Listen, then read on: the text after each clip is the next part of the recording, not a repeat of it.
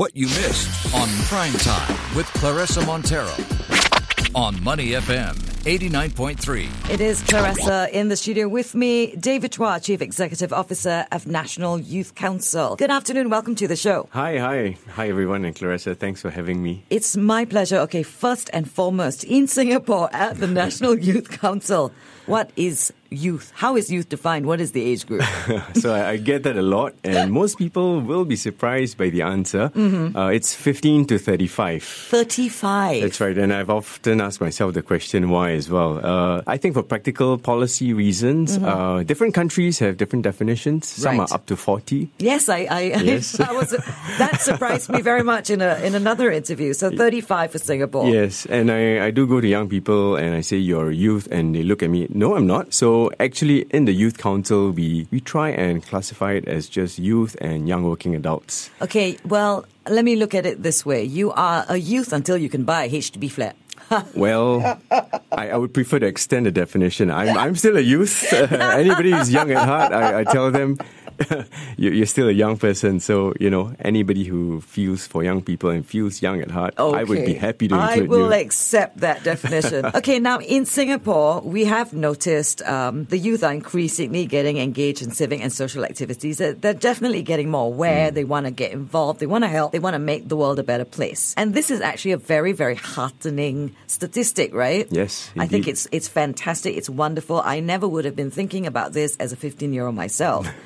Only because I was desperately trying to not fail at school.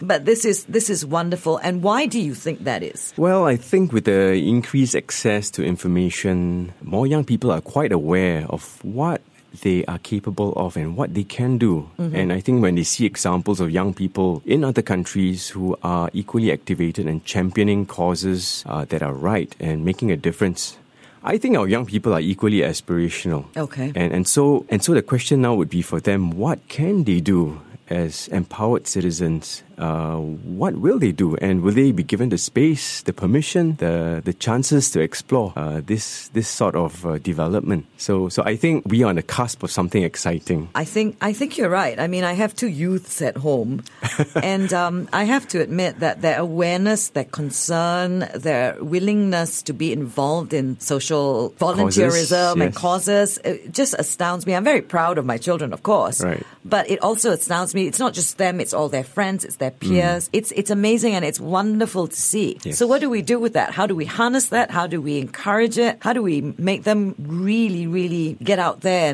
and do it? So I think there are a few ways that we can do that. In the first place, there has to be some sort of platform where they can voice their aspirations, they can make their voices known, and they have a larger say. So one example would be the youth conversations. Okay. And the youth conversations, simply about three things. I would just say it's about empowerment. It's about perspectives taking. And lastly, it's about forming a shared perspective. The empowerment bit is the most exciting one for us because we do precisely see that young people want to step up. Some want to take action and also make their voices known. And the question is how we can harness that in a meaningful way. Okay. And so herein lies a platform where we think about bringing agencies that provide the opportunities for decision making, for having more consultation, and more than that, just also hearing the young people have a voice in policy making, and this expands the scope of what a young people can do. So other than just having a conversation, the idea is to move them towards taking action. And the action could be self-initiated. It could also be partnered with us or agencies. And at the agency level, we want to be able to provide credible opportunities for making a difference. So here's the aspiration. I'm not saying it's going to be an easy journey. I mean, we have partners in the conversation from the rest of government too, who will find that they are learning to open up and to incorporate the youth voices and opinions and allow them a place at the table to make known what they can do to shape Singapore's future.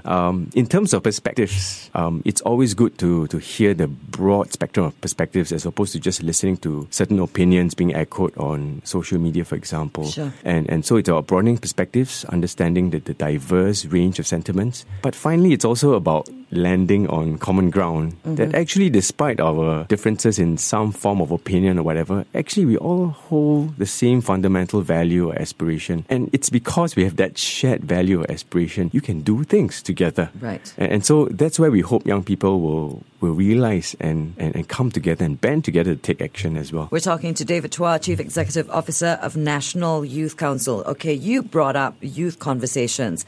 And this is an interesting thing because I'm, as a mother of two youths, I am very No, I'd have no trouble talking with them. In fact, sometimes I'm embarrassed to talk to them because they are more aware of certain things than I am. Yes. They're more up on the information and they're telling me things that I didn't know, Yep. which is kind of embarrassing as a mom.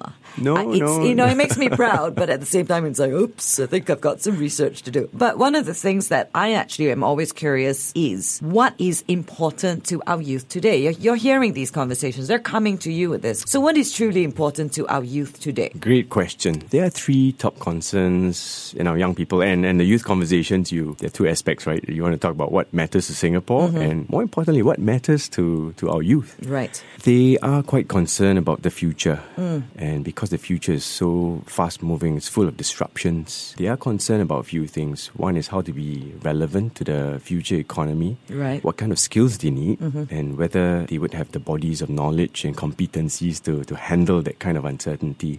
They also have a lot of aspirations toward family. So in the top 5 aspirational bracket, we always notice that family is a key aspect. So future economy, future uncertainty, family, finance and career, these are usually the top bands of concerns that our young people have. Okay. Their main worries, though, and anxieties would be, like as mentioned, dealing with uncertainty. Finance is a big issue. So Money FM is directly right on the spot there. It's interesting to me that you say that because my son's friends come to the house quite a bit. And one of their big concerns is how will they afford a home in the future in Singapore? These are kids who are very willing to work very hard in school, very willing to put themselves out there. These are great kids, basically. Yes. But their concern is, how do I afford a home for myself? How do I provide for the family that I will have in the future? Yes. And how do I look after me? Well, their parents. As we age. So, again, I say, as a youth myself, I would never have been thinking about these things. So it's quite amazing to me that a 20-year-old is voicing already thinking these about concerns. these things. I think it's because they are aware of the rapid changes and technological disruptions. But more so, actually, we find that the topic of the narrative of success is something that resonates quite deeply with them. And if you look at it, it's beyond financial literacy. It's about what your life goals are. Yes. And whether owning a home is the only goal you should be aiming for, you know what I mean? Well, a lot of them are boys, so to them, yes. Sure, yes. But if you unpack it, there are a lot of social narratives behind those goals. Sure. And what does home ownership look like? And we have noticed that home ownership is one of the top concerns in our 15 to 35 year age range. I thought it would be more the concern of the 25 to 35 year old. Surprise, surprise. This in 21/6. Home ownership also was a top concern for the 15-year-old. So the question is, why is the secondary student worrying about home ownership? Because they see the escalating costs of living. Yes. So they're not stupid. Yes. And they're far more aware than 15-year-olds from 15 years ago. Exactly. So what are the narratives that are shaping their idea of what success actually means? And who should be shaping those narratives? I fear we are headed down a road where we don't mature as a society. So this question of what success means actually is an important one for young people to tackle and come to terms with. What does success look like in terms of a social construct, Sure. in a national construct, as a citizen, as a member of the community, as a family member too, and how does home ownership then fit in there, and what's realistic? So many layers of conversations to unpack, if you ask me. We're talking to David Chua, Chief Executive Officer at National Youth Council. That's true. I mean, there are a lot of things to unpack, and like I said, these kids of today. Okay, I'm not calling them kids, that's not fair. These youths of today See, I sound like a mother. These We kids all are... do. No, I mean, these youths of today, they really are looking at it from a much broader perspective and a much deeper perspective than I was looking at it at their age. So that's impressive. And you're right, there's more access to information. It's in the schools. So what avenues do they have right now to be heard? Well, under the youth conversations, you have a whole range of topics and modalities that you can be engaged on. So choice is something that young people have in terms of what they want to discuss. And we've noticed that there's a lot of interest around climate action, race and religion, social divides, social mobility, mental health. So these are the big buckets. And also, actually, our youth are also quite interested in geopolitics. So I'm sure they would be happy to talk about what's happening across the causeway in terms of the outcomes of the elections, Trump and Kim coming to Singapore, and where is Singapore's place in this whole world arena, and how do they make themselves relevant and fit into that. So plenty of things to talk about. They could come to us and propose topics. They could also volunteer to curate some of these conversations with us. We would be happy. So what we don't want to do is just talk about what we want to talk about. We want to also talk about what the youth want to talk about, and that means being open to a plethora of different topics that make sense to them. One of the things that I also find very interesting and quite intriguing is how interested in the environment our youth is today. Exactly, yes. You know, it's like the plastic bag warriors out there are very young, and they are very serious about protecting the environment, protecting endangered species, whether here or across the border, in the region, in the world. And I love that about our youth. I think it's absolutely wonderful. I did a conservation thing where we tried to rescue turtles, who were, and nurse them back to health. And I was the oldest person in my group. Everyone else was in your definition of youth. Oh, good for you, yeah. and the bottom end of that spectrum too. And I think that's absolutely wonderful, because I think that's what the world needs. They need that voice. They need that concern. Yes. And hopefully some of these youths will grow up to be in positions to make the changes that need to be made. They can talk about it now, but what avenues do they have to put themselves in a position to actually affect those changes that mean so much to them? That's right. And that's exactly what we're after, whether it's the youth conversations or some of our other levers that we use to support them. It's about ownership.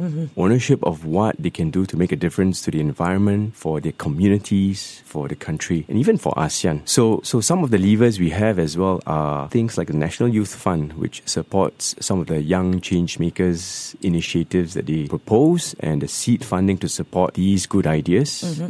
We have other platforms that also support all these ground-up actions. Other things that we want to do for them. So there is a Youth Corps.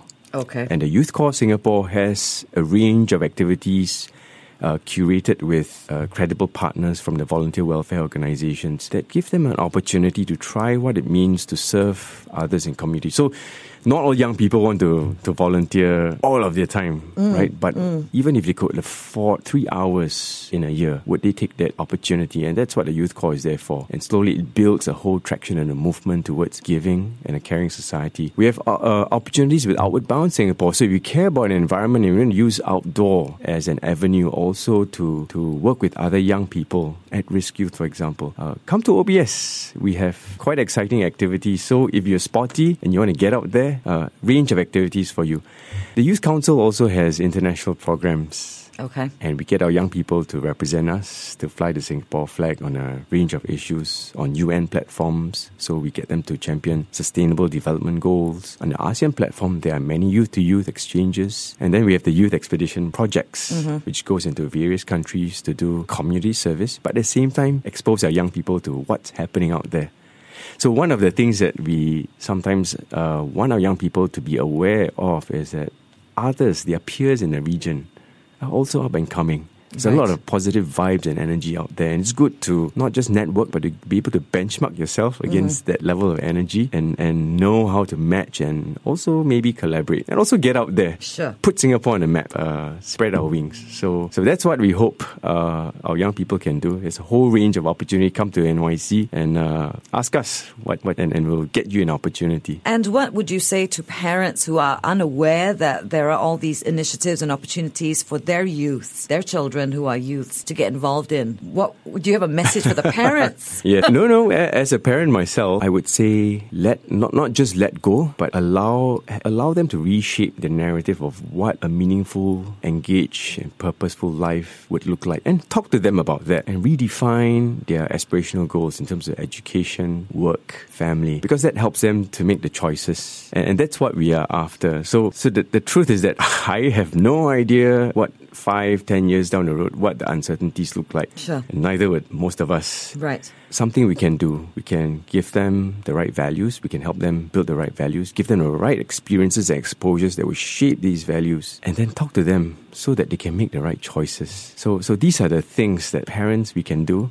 So don't prejudge. Don't jump the gun and form solutions for them and throw them into it. Give them a space to navigate. And that's what we need in Singapore. Just a bit more space to navigate these very complex life choices. I totally agree with you. And on that note, I'm going to just say one more thing. Okay, Sure. It's one small question. Go ahead. As the Chief Executive Officer of National Youth Council, what do you think of the term strawberry generation? They are not a strawberry generation. I know. I have to admit, I agree. But I just wanted somebody else to say that so I'm not a lone voice. No, yeah. I mean, we all have different terms for the generations before us, right? And it's not unusual. And actually, I would say let them be bruised because then they learn through these experiences and they're not afraid of the bruises. So let them go through some of these hard challenges, touch points, because it builds them. And these are the important parts. But when those things happen, journey with them. Yep. Journey with them. And I think they'll be in a better position. David Chua, Chief Executive Officer of National Youth Council, thank you so much for coming in and talking to us. You are on Most Money welcome. FM 89.3.